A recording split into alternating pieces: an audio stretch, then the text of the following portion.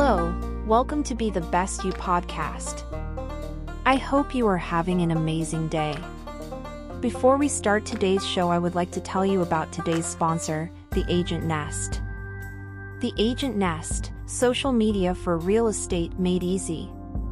The Agent Nest has thousands of professionally designed social media posts and print materials for your real estate business. After starting their marketing journey 8 years ago, The Agent Nest has helped a number of businesses with their social media requirements. Check them out today at www.theagentnest.com. Today's show is called Work Like Hell. We hope you really enjoy it. Don't forget you can share your support and follow us on social media. Links will be in the description.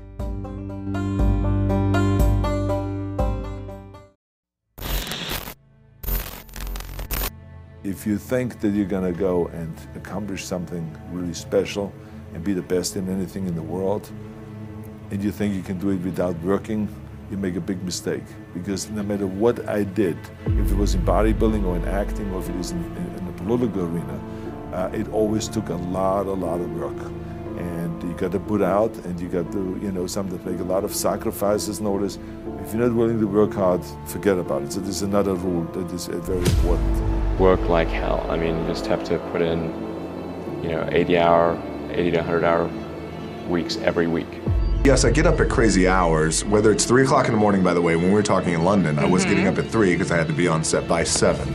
So whatever time my call time is, so my call time is at 7, then you back your clock up 4 hours, and then that's when I get up and train twice. I'll get my cardio in and breakfast, and then I'll go hit the weights. Clanging and banging, we call it. The only thing that I see that is distinctly different about me is I'm not afraid to die on a treadmill. I will run. You would not be outworked. I will not be outworked, period. You might have more talent than me, you might be smarter than me, you might be sexier than me, but if we get on the treadmill together, right, there's two things. You're getting off first, or I'm gonna die.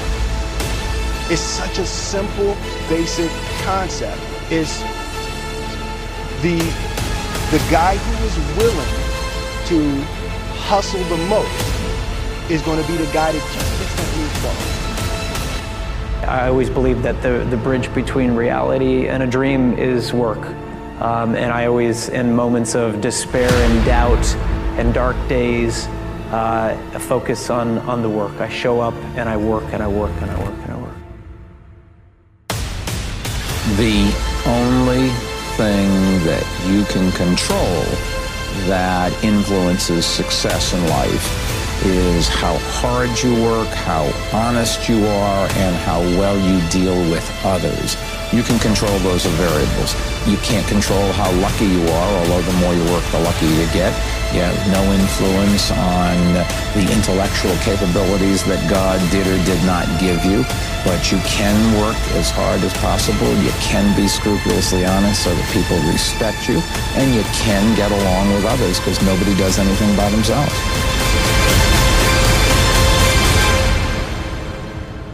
Nobody you know has actually created success without working their face off.